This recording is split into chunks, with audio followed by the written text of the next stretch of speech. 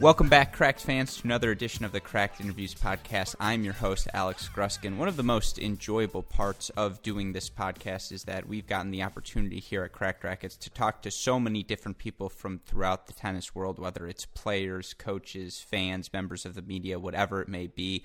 We want to try and provide the full picture for you guys, get as many perspectives for you fans to listen to so that you feel not only more engaged, but just you feel more informed as a tennis fan. And so that is why I am so thrilled to bring on tonight's guest. Fans of the American tennis scene, of the juniors in particular, will know well of his Junior Tennis Champion Center. But for our guest tonight, the UT Martin Hall of Famer, was a former four-time NCAA D2 All-American, a D2 National Doubles Champion, and the 1990 Tennis Player of the Year. He was the 2011 USOC National Developmental Coach of the Year and currently serves as President and Senior Director of Tennis at the Junior Tennis Champion Center.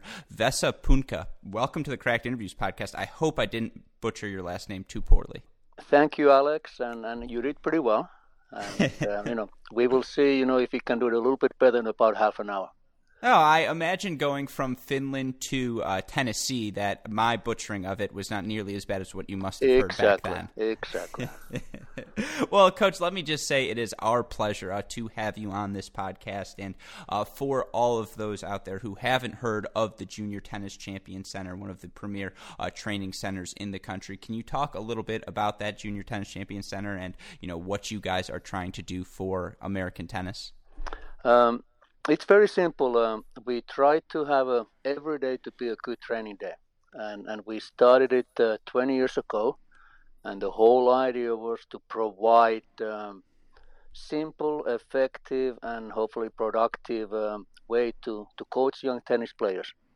And no tricks, no gimmicks, just teaching the young players to work hard and dream big and then just create a growth mindset, and that's what we try to do.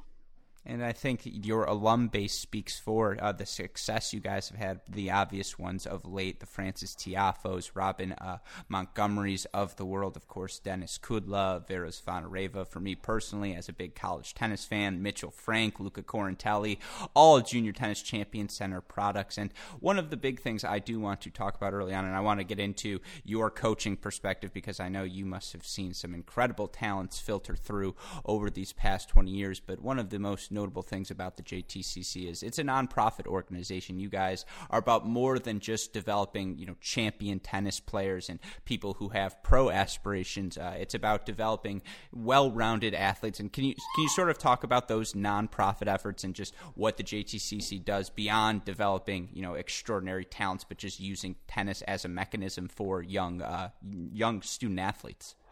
You are right. Our model is quite unique. Early on, we decided that we want to create not only great tennis players, but champions off the court also. That means that the kids will learn the value of the hard work. They will have a good manners, and they learn how to compete on and off the tennis court. All our players, they have to do community service. We are trying to create this give back mentality. As we all know, tennis players, we are trained to be fairly selfish people, and tennis coaches might be the second most selfish group of people. So we have to change the mindsets. And in our place, we have a mentoring system that the older players have to give back to the younger players, and we try to be true to that one on daily basis. So it's a little bit unique situation. About 80% of our players are all local players. We have our own talent search, and we are very proud of the fact that they stay hopefully with us for 10 plus years. Yeah, and for your players in particular, again, I think the success speaks for itself, but you talked about, that mentality. Tennis is such an individual sport, and yet it's, from what you read, from what you hear about what you guys are doing at the JTCC, you really do have a program-wide buy-in. And I'm curious, how do you get these students, these members who come from various different backgrounds? A Frances Tiafo and a Denis Kudla, they may both be from the DC background, but, where they come from, their parents and their situation's completely different. How have you gotten this top to bottom buy-in? The community service. You could see, let's say I'm a 14-year-old kid and I've gone through a rough two-month tournament stretch, and now my coach is saying, hey, you have to go do community service this Monday. I'd be like, no, I don't. I got to get back on the tennis court. How do you get these young athletes, particularly because they are so young, to buy in from such an early age? The key is to get them young. That's when we can mold it, their minds and the manners and the habits and the way of thinking. So we feel pretty confident that when we get them young, and they have such a great examples at the moment in front of them. Francis and Dennis, they have moved back to DC, and they come to train and hang around between the tournaments, and that's a great example of how the successful people are giving back. So our young kids are really spoiled in that sense, that nowadays they have a great role models, that they see that, hey, these guys are modest, humble people, and they are willing to help. Early on, everybody kind of had to take a leap of faith, and coaching staff is really important, that coaches have a teacher's mentality. I only hire coaches who have a teacher's mentality. I have done all the mistakes in the world, hiring people in the past, and I just, it's so important that they have a teacher's mentality, and then they are teaching and they are mentoring these kids, and the kids are great, when they feel like coaches are invested and they care about them. You can teach anything. And the key is that we are all engaged and we love what we do, and then after that, the teaching is actually then easy when we get into that buying, like you said, buying into it. Yeah, well, it's interesting that you say that, because I did my research for this podcast. I was trying to, learn a bit about you, A, try to learn how to pronounce your name above all else, but B, about your coaching. And that's not the first time I've heard you say, having a teacher's mentality is so important. And in an interview I watched you do for some JTCC content, you talked about how, you had the chance to coach pros after your playing career was done, and it wasn't for you. So I'm curious, a you-centric question, even more than the JTCC. When Ken Brody approached you in 1999, he said, hey, Vesa, I have this idea. What do you think? What was it about this JTCC opportunity that appealed to you? That's a loaded question. I took a leap of faith. I left a great job, and I took a huge pay cut, and I just bought into Mr. Brody's idea and vision, and that's one of the best decisions I have ever done in my life. But it's the main thing is that you have to like kids. You have to like challenges. That, hey, the kids they love to learn, even when the teachers are motivated and are willing to put the time and effort into it. So to me, it was really easy. I'm an extremely competitive person, and it's very important to win all the big tournaments, Kalamazoo and Orange Balls. But when you get a little bit older, you start to see the really the big picture and important thing, and that is that giving these kids the tools to be successful, whatever they want to do. And I like to think I'm 55 years old, and I think that I'm slowly starting to mature, and I'm thinking that way. So I feel like I'm not working at all. I enjoy what I'm doing. I'm never planning to retire, and it's a great honor and a pleasure to be working with the young players. Yeah, I mean, that enthusiasm, I can tell. I imagine it. The players must feel your enthusiasm, because, as you mentioned, you have been around the game now. You've been at the JTCC for 20 years, but involved in the game before that as well. That's interesting. You say you'll never retire, and I'm curious. This is a random tangent, but I had a coach back in the day, and I feel like everyone who's played tennis has a coach like this who has, like you. He just never missed a volley at the net. We're doing hitting drills, whatever. I never seen him miss. If he'll miss a forehand volley, never 2 in a row. You think you could make 100 volleys in a row at this point when you're, feeding at the baseline? You're like, good, forehand back cross court. Yeah, I can if I do the counting. Then I will make it. So, but no, it's again we talk about the teacher's mentality. You have to. I believe you have to lead by example. You have to be a good role model, and you just have to care. And it sounds easy, but it is not. And I believe that all we have had those great role models and those teachers that we will remember, and I think that it's a challenge for everybody that, hey, let's try to be that person. Let's try to be that person that the young ones will still remember, hopefully 20, 30 years down the road. Yeah, and I think beyond even the coaching, the programs you guys have, because for people who don't know, JTCC also serves as a full-time academy for those students interested in that. There's the academic portion. I believe you guys are partnered with Laurel Springs, who many know, those who do the homeschool route to pursue tennis more seriously often partner with Laurel Springs. For you as a coach, the overall mentality, again, allowing players, helping them strike that balance, because I know a lot of our listeners, either parents of young developing players or themselves young developing players. How do you guys at the JTCC strike that balance to where, again, it's some of the leadership programs off the court as well, but where these enrollees are getting the full student athlete experience? No, it starts from the decision that we as a whole place have made already a long time ago.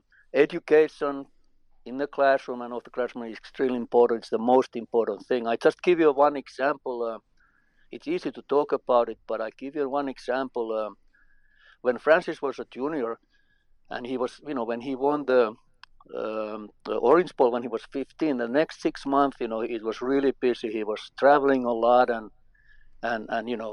barely had time to stay in school. And then when the U.S. Open time came, he got to the semis and but after that match, his parents and us, we sat down and he was so far behind in school. So we actually took him off the tournament for 6 months.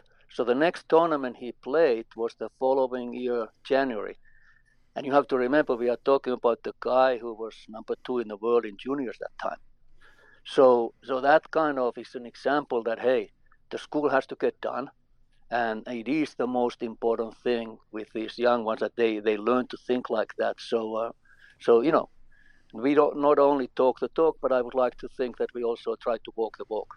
Yeah, and look, that you've had students go Harvard, Yale, Virginia, Andrew Fenty, a fellow Michigan Wolverine with myself, UCLA, Duke. You can go on and on and on. I think that emphasizes not only are your kids excelling on the tennis court, but they're getting into high-level universities as well. You brought up Tiafoe. I'm not going to take the bait now, but know that I do have some questions about him coming up in the future. Sure.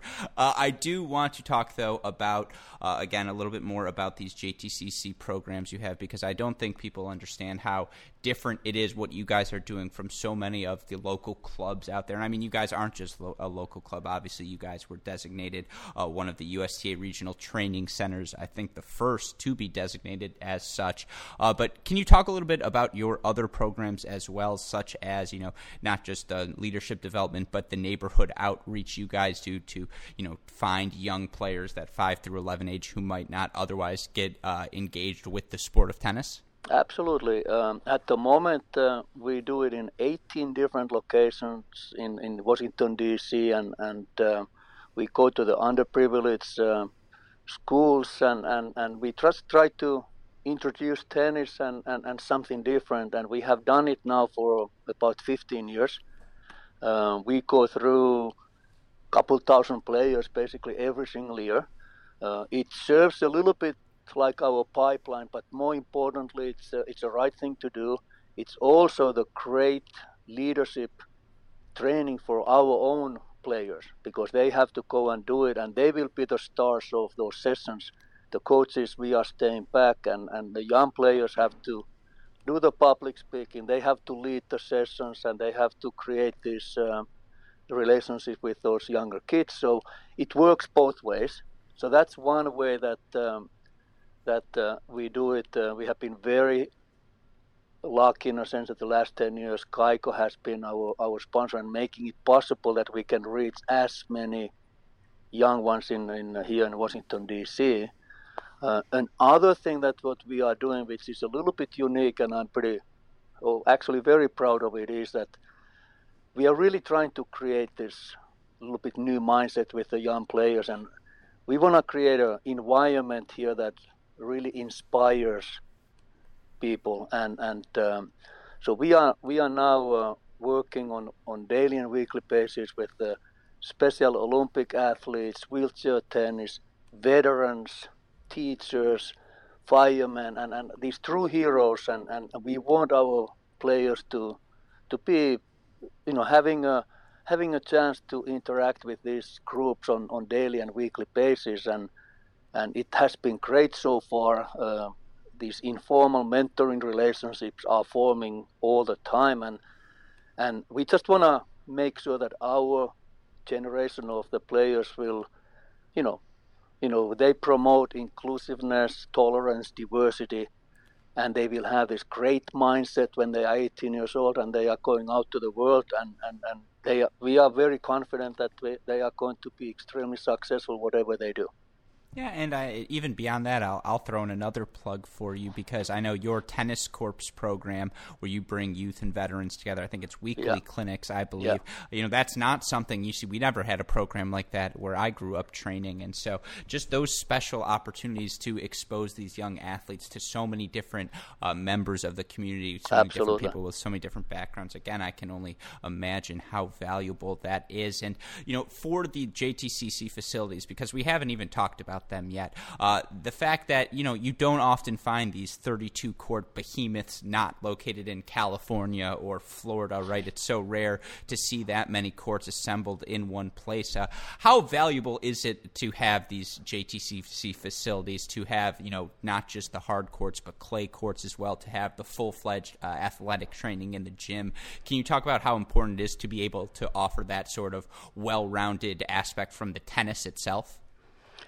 Of course, it is important. It's I like to think that we have no excuses not to produce good players and good human beings.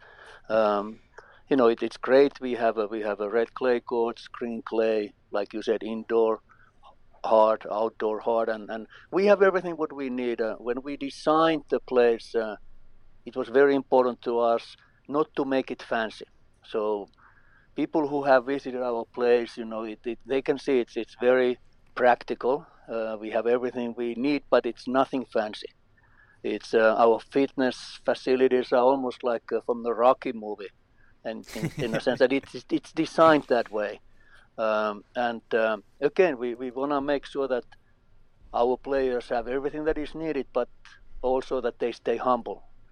And we are very lucky to have this great facility. It's 20 years old, and like I said, we have absolutely no excuses not to produce tennis players. Are you more of a green clay or a red clay sort of coach? I'm a red clay guy. I grew up in Europe, and I love when my socks are red and my shoes are red. So. I'm a red clay court guy. No, again, no excuses. That's how you know you're working hard. I like to hear it.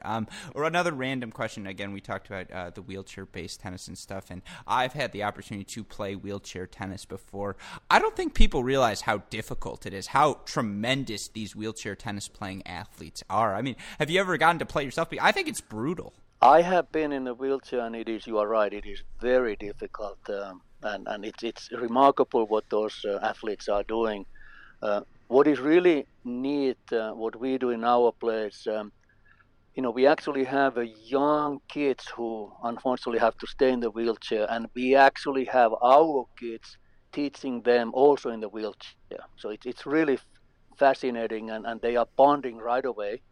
So our able-bodied players, 12, 13, 14-year-olds are teaching the wheelchair players, and they are also in the wheelchair. And it's just fascinating how it breaks down all the barriers, and and they start to create friendships, and it's really neat to see.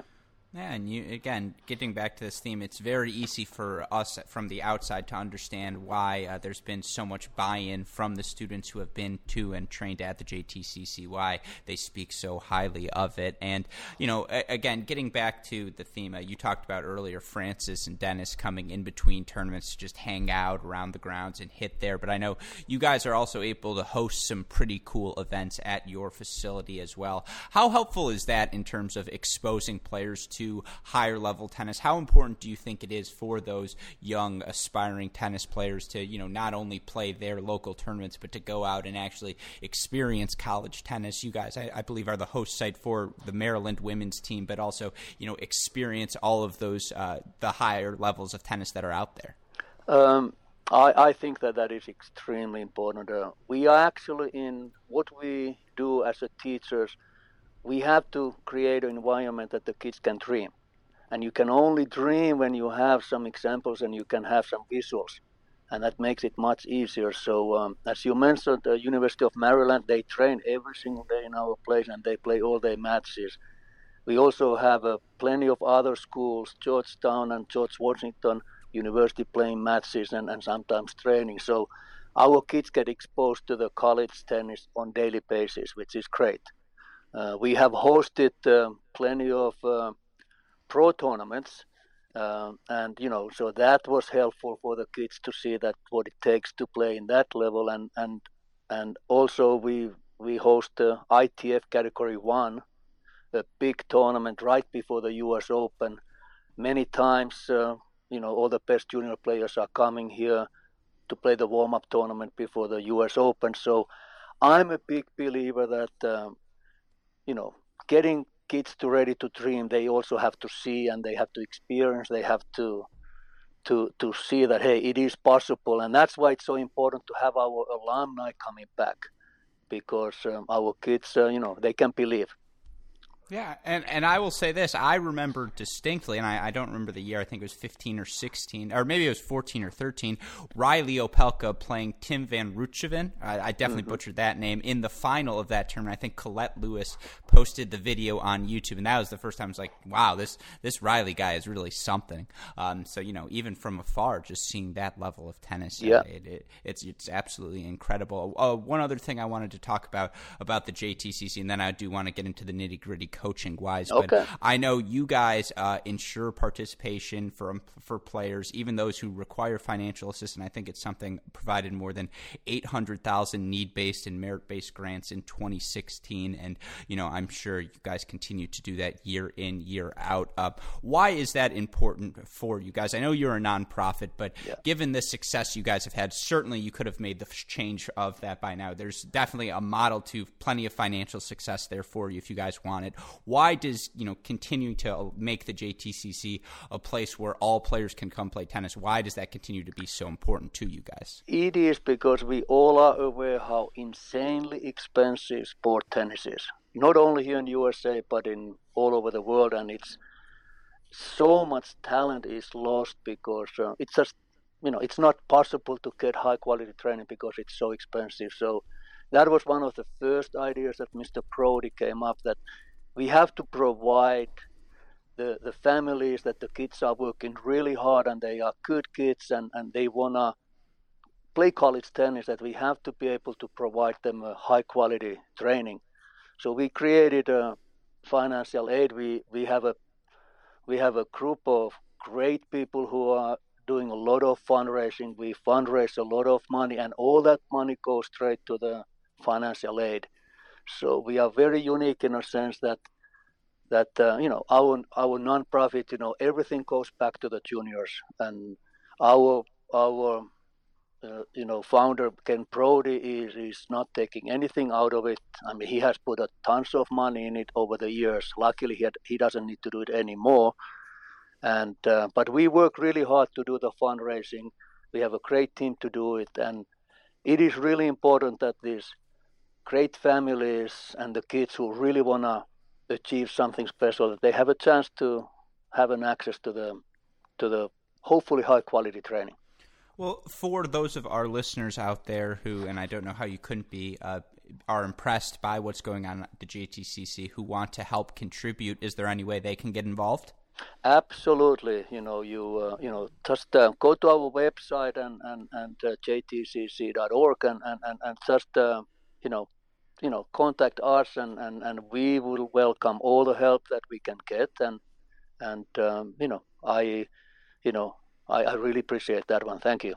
Yeah, of course, and seriously, jtcc.org. This is the sort. If there are more JTCCs out there, I don't think any of us will need to worry about the health of the American men's or women's tennis game at any time. And I think the fact that we see players like Robin, like Francis, it's this first wave of players who, and even the Tommy Pauls, Opelkas of the world, there is a generation of Americans already on the rise. But you talked about lost talent, and I want to use that to segue into our conversation about tennis. And for you in particular, coming from Finland, finding UT Martin playing Division II tennis, that's not an ordinary path. So for you, how did you find your way to college tennis? And as someone who played D2, you have the chance to, discuss with your students there are more options out there than just D1 tennis. Why was that the place for you? No, it's pretty simple. When I left Finland, I was 18. I moved to Germany. I played there 3-4 years. I played pros. I played a Bundesliga. Made few points there and here. Didn't make enough money to live on it. So when I was actually 23-year-old freshman when I decided that hey, I have to now get my education. And those days. D2 was only chance that I could stay 4 years and get paid my education. So I knew nothing about University of Tennessee at Martin. They just happened to be the first one to contact me and my coach in Germany, and it was kind of just taking a leap of faith, and it worked out great. It was a great place to study. There was really nothing else to do, so I studied hard, and that time the college tennis was kind of easy, but I went there to study. I got my undergraduate and my MBA, so it worked out great. But do you think? Sorry to cut you.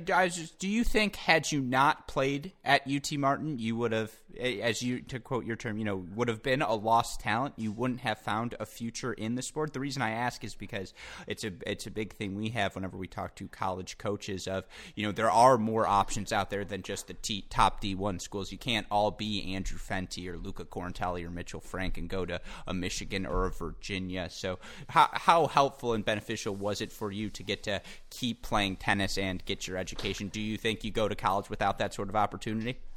No, I mean that to come from Europe to here to college is extremely expensive. So I was very practical about it. I decided that whoever will contact me first and will pay my way, hey, that's going to be my home for the next couple of years.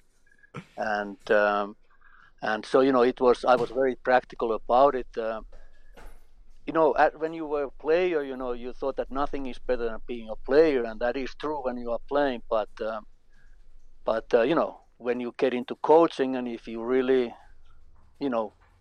get going and everything, I mean, I have to say that playing is great and being a player, but nothing is better than being a coach. So I believe that I found tennis already when I was a little kid, and I always wanted to be part of it, and as a player you think that this is the only thing that matters, but actually being a coach is nothing is more important than that.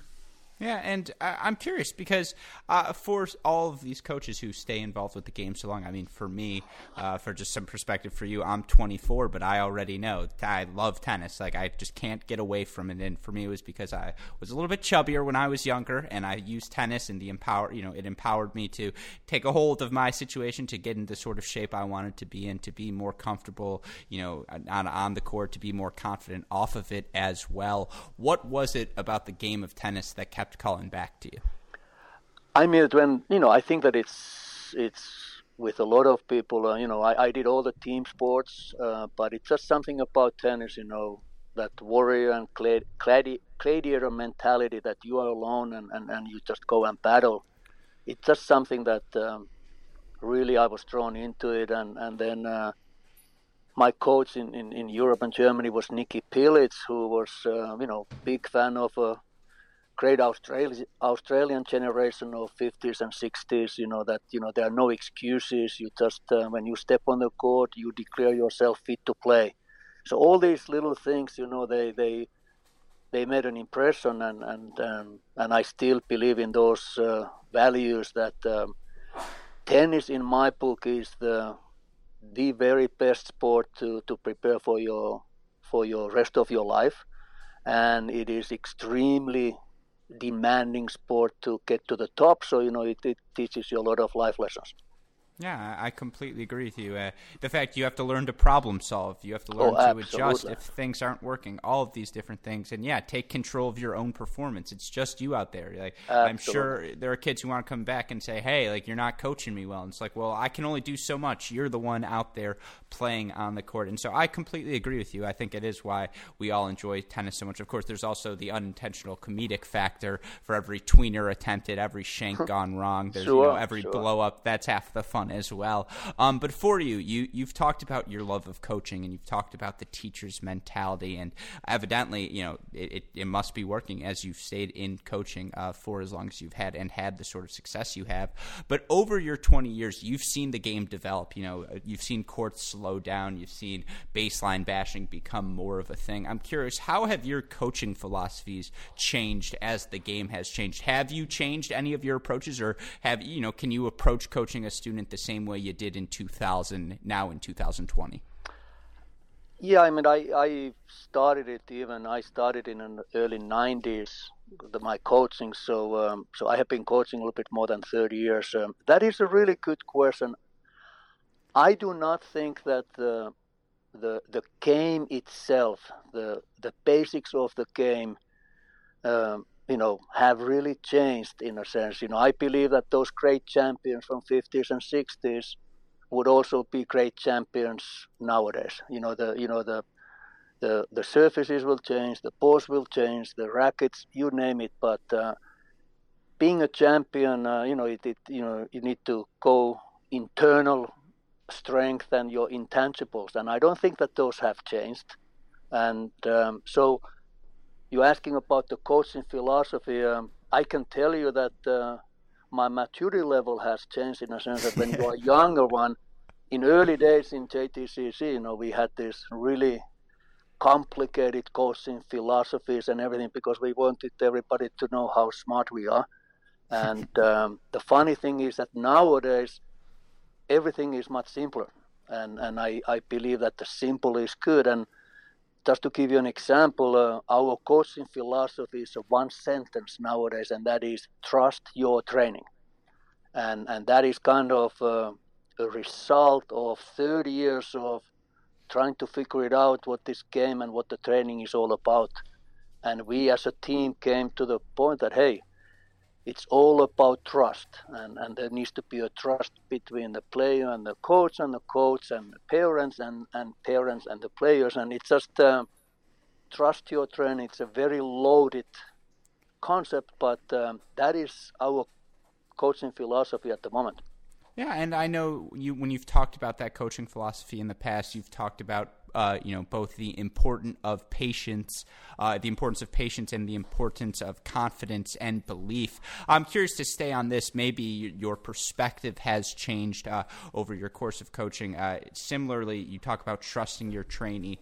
How much of the breakdown of the game now is, physical versus mental? How much of it is what goes on in your, in that little space of, in your brain? I suppose I'm doing the gesture of in that little 5-foot box that is your brain, but you can't see that. But how much is it mental versus physical? Because there's the argument you can coach anyone to hit a forehand really hard, hit a backhand really hard, but what's going on in your head, that's what separates the champions. No, absolutely, and I think that it has always been like that. That if you have a courage to hit the right ball at the right time. But what has changed, that there's no question that our game has become much, much more physical, which I think that is great because it makes our game so demanding and it makes it so unique because it's technically, tactically, physically, and emotionally you have to be operating at your peak, and I don't think that there are other sports that would check all those boxes. And top of that one, it's an individual sport. So so the physical aspect, of course, is huge. The speed used to be a difference maker. Your movement and your speed. But you know what? Nowadays everybody can move. The technique used to be a difference maker, but the fact is everybody has a good technique nowadays. So it all comes back to the mental and emotional side of it, and I think that that's what makes a difference and makes our game so uniquely demanding. So, slight counterpoint, and I want to hear your thoughts on this. My argument, and I'm a big fan of progress. I just think, Sure. As we continue to move on, things should be continuing to get better. Otherwise, what are we doing? And my question to you, I guess, is you put an athlete like a Mitchell Frank, you put an athlete like an Andrew Fenty back in 1950. You're telling me they're not just running on the Rod Lavers and Roy Emersons of the world? What do you mean exactly?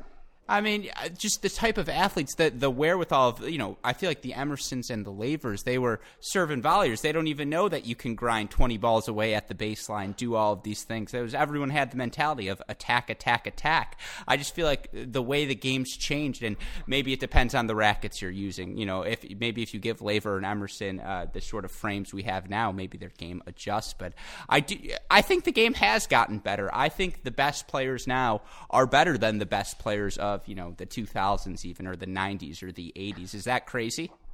No, you are right, but just look at it. When you look at pictures of let's say Björn Borg and Jimmy Connors playing, you would think, and I was lucky enough to follow those guys, and you would think that it's not going to get any better than that. It's not going to get any faster than that. Now you look at it back and it looks like a slow motion.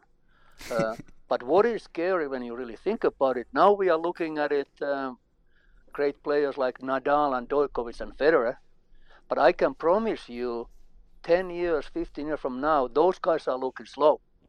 So, but it doesn't discount the fact that these are all great champions.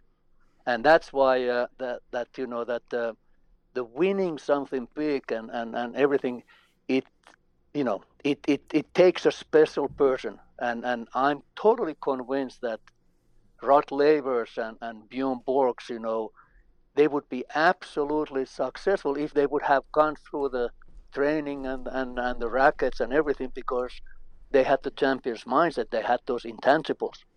But there's no question that if you take a player from the 50s or 60s and now you put them against Nadal, yeah, it's a little bit different and more physical and faster game, but I don't think that's fair to compare like that. You have to compare that the champion's mentality, and somebody like Björn Borg would absolutely be a champion nowadays if and when he would have gone through the same training and everything that these guys are going to. Yeah, so I completely agree with that, and that's the much more nuanced take. I like to put a little flair on it. That's why sure. I'm in the show business, right? Exactly. But yeah, no, that's perfect. I love that. And so you talk about that physicality and how that element is now so important in the modern game. One guy I know you must know quite well, given his time at the JTCC, a guy I wrote about recently on our website, crackedrackets.com, Frances Tiafoe, who I think you look early in his career, he's already an ATP title champion. He's made a quarterfinal at the Grand Slam level. He's made a quarterfinal at the Masters level as well. I think certainly physically he has the skills for what it takes to be a successful professional athlete. But you talked about, everyone has pretty good form now. I think, the big thing for Frances, and I wrote about this, is the forehand still for him. And so I'm curious, you see a guy like Frances and, that there is that one quality about him that it seems that people continue to attack. I guess the larger question is, how important is it in your game now, to have one sort of, the big serve, big forehand? That was a model for American tennis for a long time. I feel like that model is outdated. Like, that would no longer work. Do you think that's fair to say? I think that it's fair to say when you are looking at, winning Grand Slams and being top 5 and top 10. I think that you have to have a complete game nowadays. I don't think that you have a choice. The level is such that you have clear weaknesses. If you cannot move well, or if you cannot hit a certain post, then you will be found out. There's no question about that. You have to have a very close to be a complete game. Yeah, and I'm curious because in terms of becoming well-rounded versus, accentuating your strengths from a coaching perspective. Let's say you have a player who they're going to be winning matches. Their road to the tennis scholarship is the serve plus the forehand. Yeah. From a coaching perspective, how much would you emphasize, working on those traits that are winning you matches versus, working on the other skills, rounding everything off? How do you recommend maintaining that balance? I think that every player has to find their game style, and many times it goes with their personality, what kind of people they are. But it's really important that you don't try to copy other people. You have to find your own game style, and that's actually exciting part of coaching and being a player. And it's much more difficult than it sounds. But same time, you have to be solid. You cannot have clear weaknesses, because doesn't matter how tough you are or how mentally you can handle things. And if you have clear weaknesses, then you are going to be in trouble. Yeah, and to Francis's game in particular, the point I made in the article, and I'm curious your perspective on this, I do think the forehand as of right now, it just seems that players are able to target with their big first serve, go to that side, draw a slice response from him, and just get him playing defense from the onset. What have you thought about Francis's continued development on the Pro Tour? I think that talking about the forehand, I have known Francis when he, all his playing career, and I can tell you that, I have seen through the history, I have seen a lot of different kind of looking forehands and strokes. And the thing with Francis' forehand is that I think that even when he moves well and he's precise with his footwork and contact point, that forehand is a great weapon, and it can work absolutely. People are saying, some coaches are saying that he cannot pull it down the line.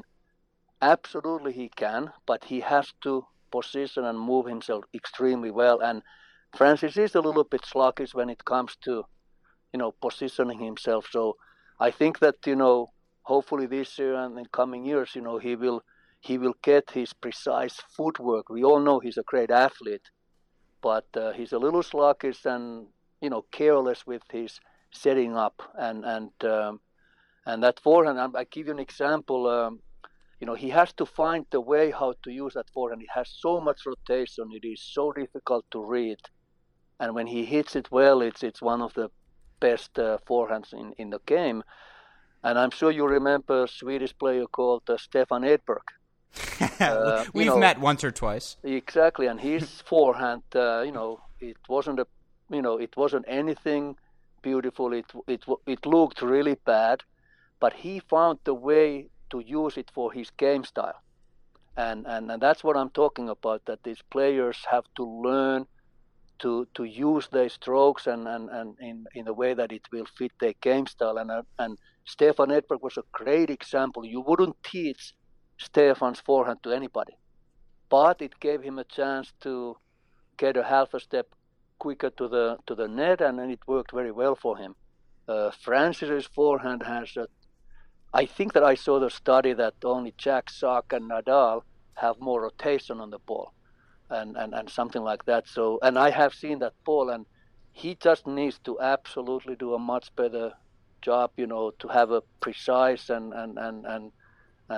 great footwork. You see him getting caught when somebody returns to the middle of the court, and those are the things that he's working on with his coaching team. And I'm confident that that forehand will be looked up in a coming years as a huge weapon.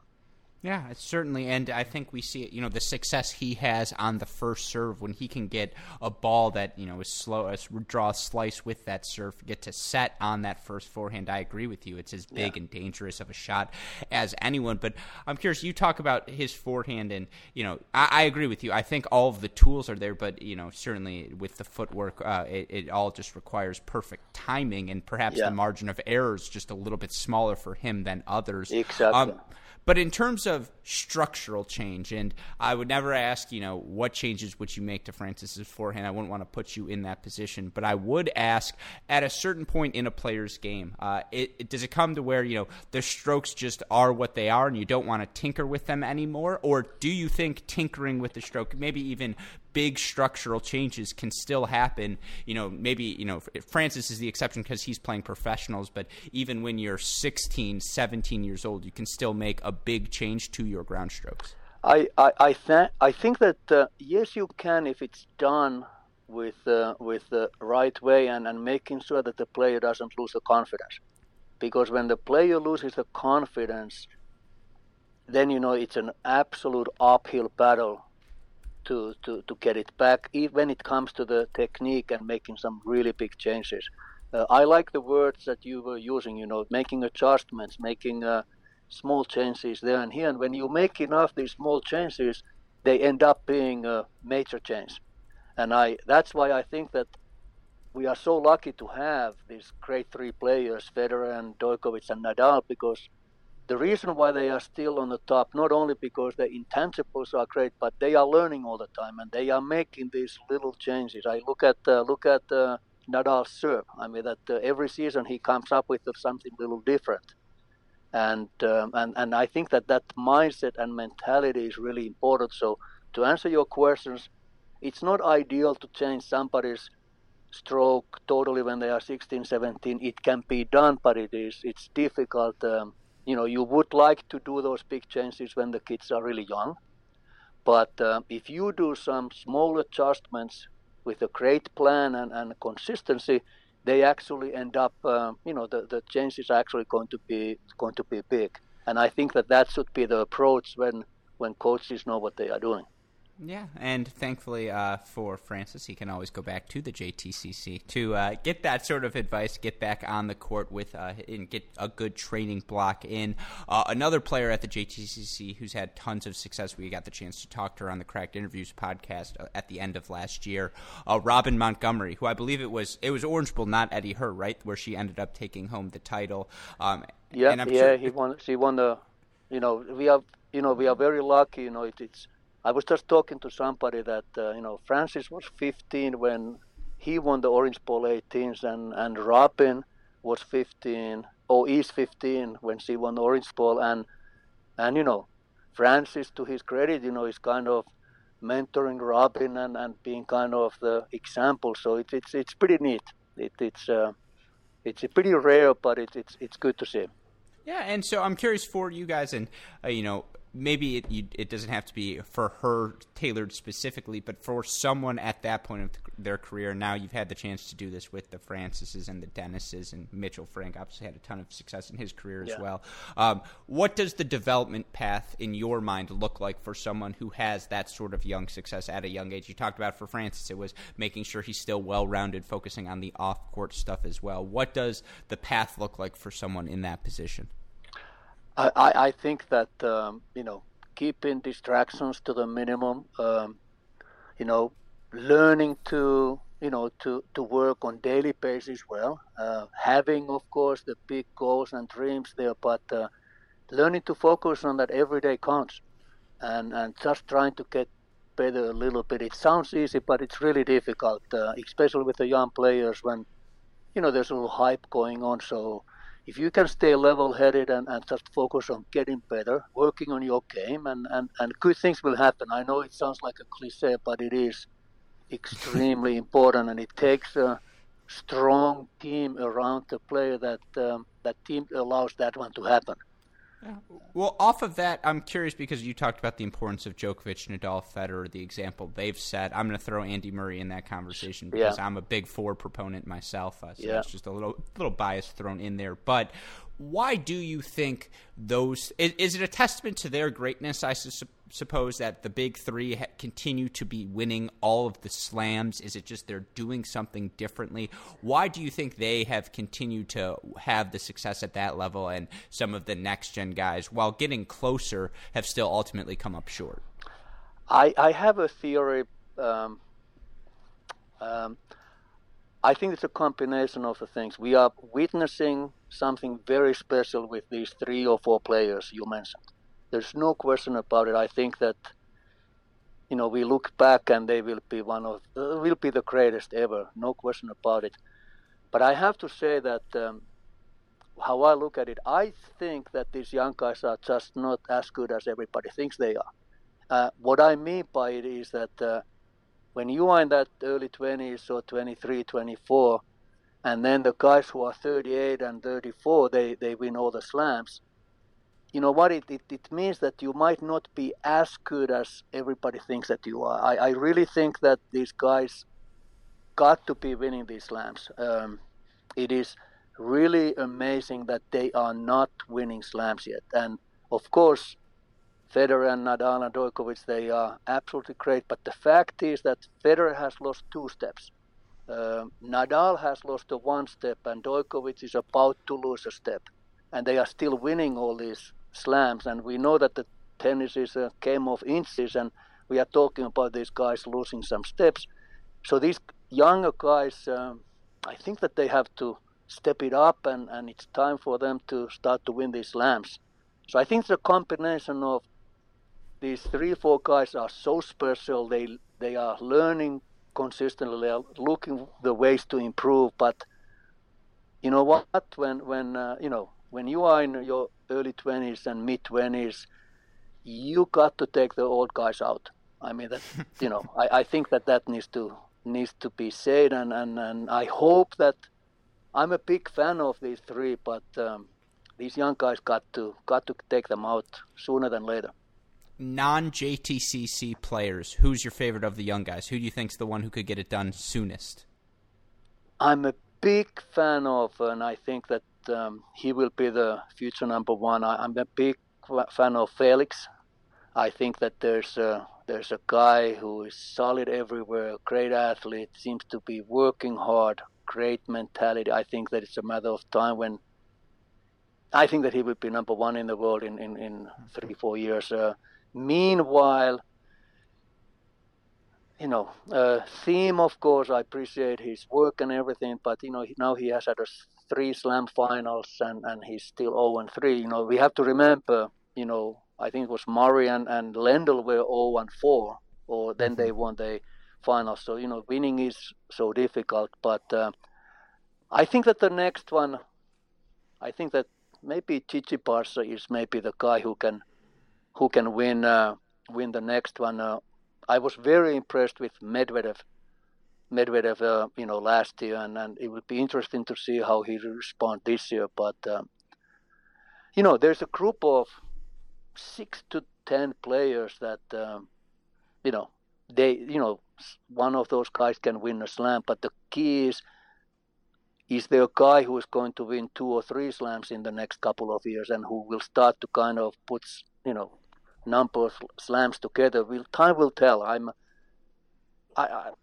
like Felix. I just I saw him I have seen him since he was 13 years old, and I'm just impressed how he's progressing and how he handles himself. So I'm a big fan of him.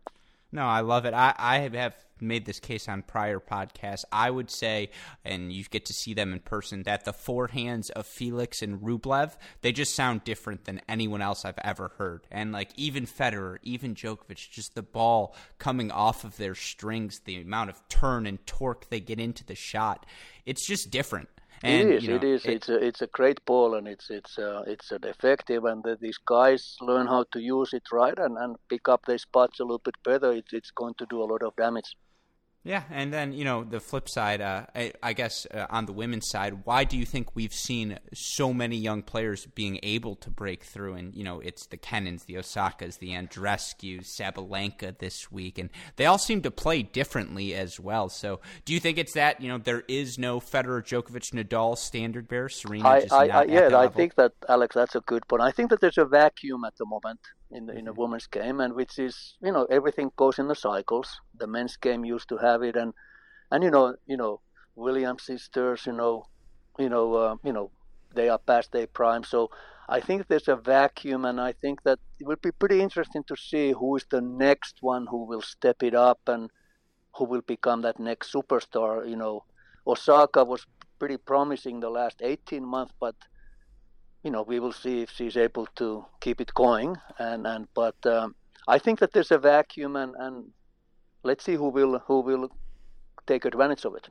Yeah, hey, my money's on Robin Montgomery. I think she's this young up-and-coming talent. I heard her coaching situation is really good, and she's the one to pick. No, that is I completely agree with everything you said. And last question for you, because you've been so kind with your time. You brought something up, and it's another change that I think I see coming in tennis. And you mentioned you played Bundesliga tennis, and I don't think that's something many people in America are well aware of. The club tennis scene that goes on in Europe, and it's world team tennis-esque for people, for maybe the comparison you can draw in terms of the sort of match format. Can you talk a little bit about the club tennis scene in Europe? And then also, do you think team tennis is do you think that's the way the game is going? And I know Laver Cup, ATP Cup, Davis Cup, Fed Cup are the obvious ones, but I could see a world where there's more team tennis on the horizon. I'm curious your thoughts on that. Okay, now first, a little bit about the club tennis and the culture in Europe. In the 80s, when I was playing, it was absolutely huge. In German Bundesliga, we had a Becker and Villas, and we had Wilanders. We had all the best ones. We were there. The money was good. They got money, and that was, they used it as a training block, and then they got some matches. So it was fantastic. It was great for the young player because you could earn a little bit money, and then you could train and play with the really great players, and you always had the next match coming up, because in a pro tour when you lose, and then you have to wait for the week. And in Germany and in France, the club tennis, the culture is fantastic.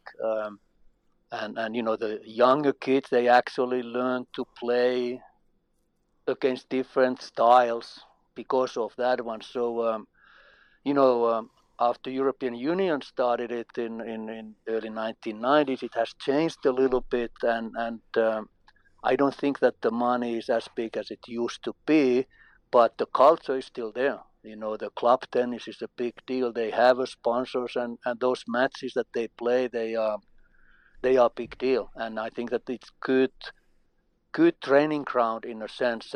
It has It can be also dangerous because it can spoil players, and I think that German Bundesliga spoiled a couple of generations years ago because the players became kind of big stars within their own country, and they didn't feel like they need to be traveling a lot. So it goes both ways, but the culture is fantastic because the club means a lot, and they play for the club, and I was always a big fan of it, and it helped me a lot, to learn and be around those great players. What you ask about what direction tennis is going, I think that it's pretty clear at the moment that they are pushing more and more for the team competition, and I am a traditionalist in a sense that I think that there are certain things that just should left untouched, but I'm all for team as long as they leave the Grand Slams alone. I want that reference point that you can, the Grand Slam needs to be left alone. I mean, tennis has a big history of exhibition tennis. I mean that in the 40s and 50s, the pro tennis was all about exhibitions. And still exhibitions are part of the game, and I really don't mind if they make some more team stuff, as long as I know that Grand Slams are left alone, and we have a kind of measuring points, that we can compare the Grand Slams over the years. But I have to tell you, I have to go on the record in a sense that I know that all the changes, they need time and patience, but I was kind of disappointed with this Davis Cup. I'm a big fan of the Davis Cup, and it really didn't. I didn't get a great taste of it. First of all, I'm a crazy tennis guy. I love to watch tennis, and it was very difficult to find the Davis Cup on TV. I mean, I couldn't. It took me forever to see some matches, and then I mean that. You are in Spain, and then you have a Belgium and Colombia playing in front of 27 people. I mean that hurts me. And Davis Cup is, the crowd makes Davis Cup special, and who in Spain is going to go and watch Belgium and Colombia, even if Belgium has a top 10 player in Goffin.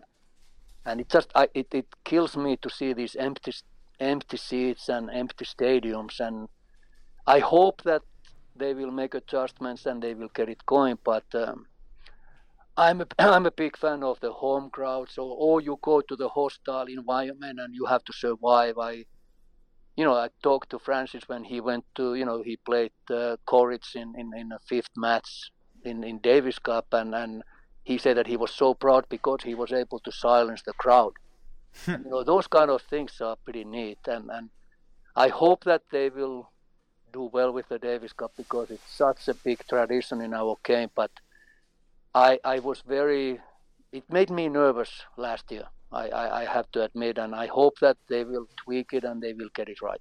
I think that's completely fair, and I think there's something too, of course, from a marketing standpoint, doing it all in 1 week. I think we can all understand that, and maybe if you tell all of the top players, hey, this is the only week you have to worry about Davis Cup, you're going to get more buy-in from the rest of them. But yeah, to your point, I mean, the home crowd is what makes the Davis Cup tie, the home atmosphere and teams going on the road. I think it was when Andy Murray was playing in front of a Belgian crowd when he won that first Davis Cup title for the UK a couple of years back, and just that moment, you could tell how special it was. Or when they clinched the match in doubles, him and Jamie over Australia, exact same sort of thing where you just don't get that if you're playing at a neutral site.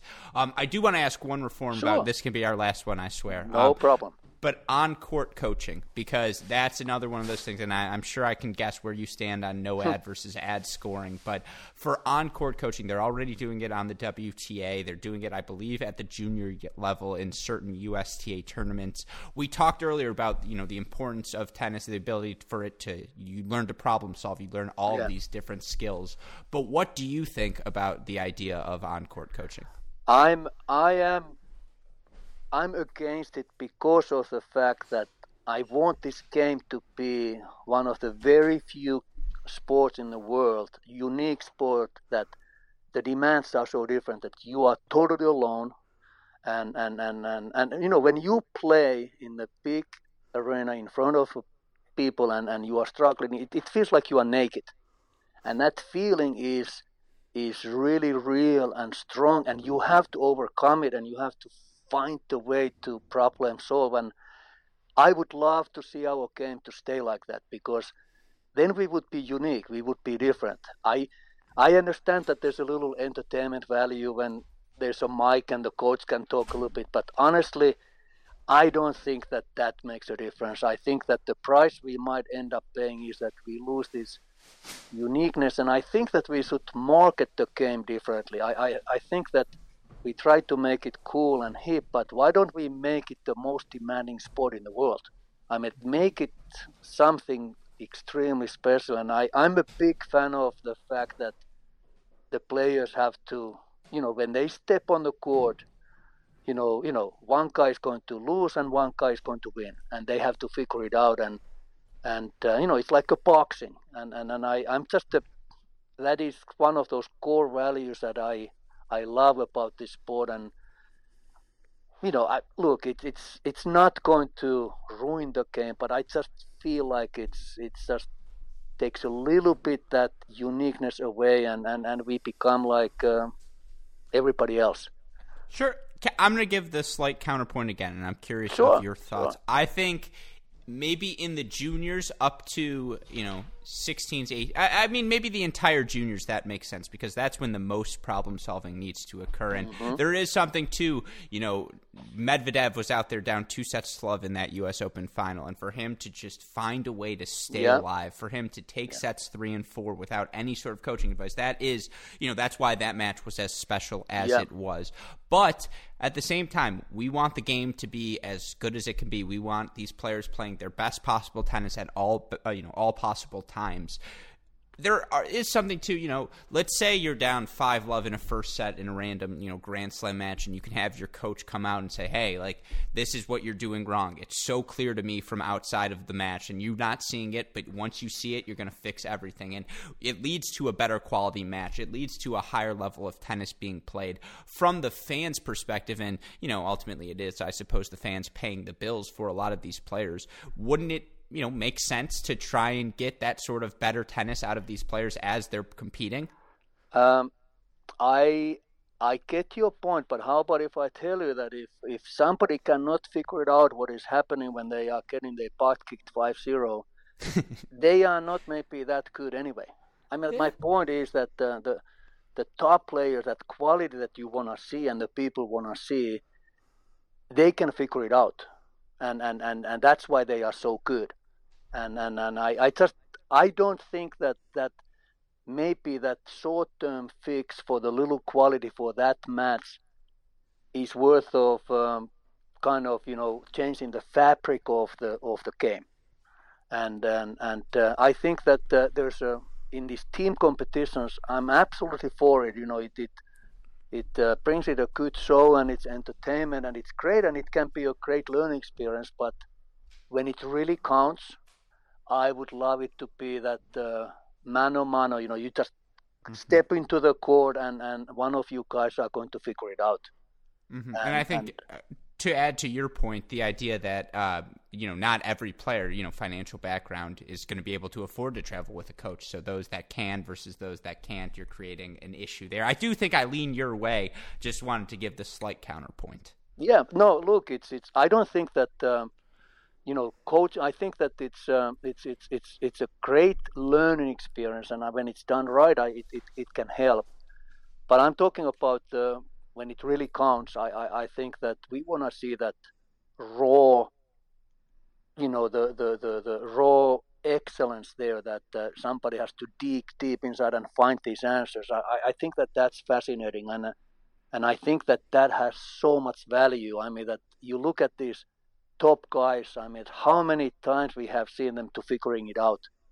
I mean, that of course, they might get some signals from the stands and that, but it's all about them, having a, skills and the belief and confidence to hang in and figuring it out.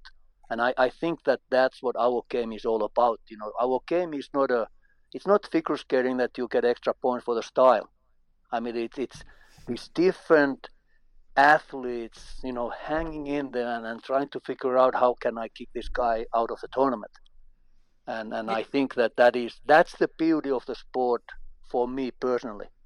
No, I love that. And I mean, the only time I think, as you mentioned, coaches in the team environment makes perfect sense. And I would love to see, someday that the two Laver Cup teams are tied and they just say, okay, Federer, you're going to play with Borg. Kyrgios, you're going to play with McEnroe, and we're going to do doubles to decide this. Coach and player versus coach and player. That, to me, would be the best purpose for a coach. I mean, like you mentioned Laver Cup. It's so funny, I grew up and my biggest idol was Bjorn Borg. I mean, that he was the man.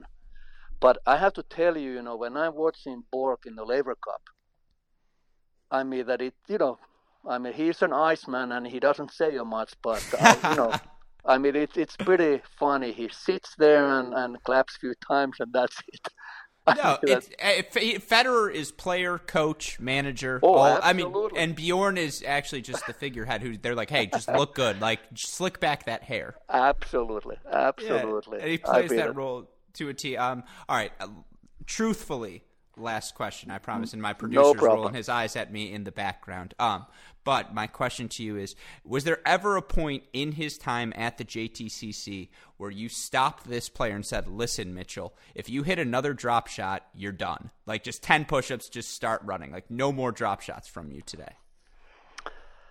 It wasn't a drop shot, there has been, I'm known to, in my moments, I have been a little bit extreme a few times there and here, and so you have to get the message through somehow, and so you mentioned Mitchell Frank. You actually, he was like a machine. He was just programmed to overlast you and beat you mentally and physically. But the funny thing about it is, I give you a very quick story. He was such a machine that he was playing a tournament in Belgium, and my friend Frank Salazar was coaching him there, and he was there. And then during the match, I get a text from Frank that, you don't believe what just happened. I said, what? I'm watching, and Mitchell just hit a tweener.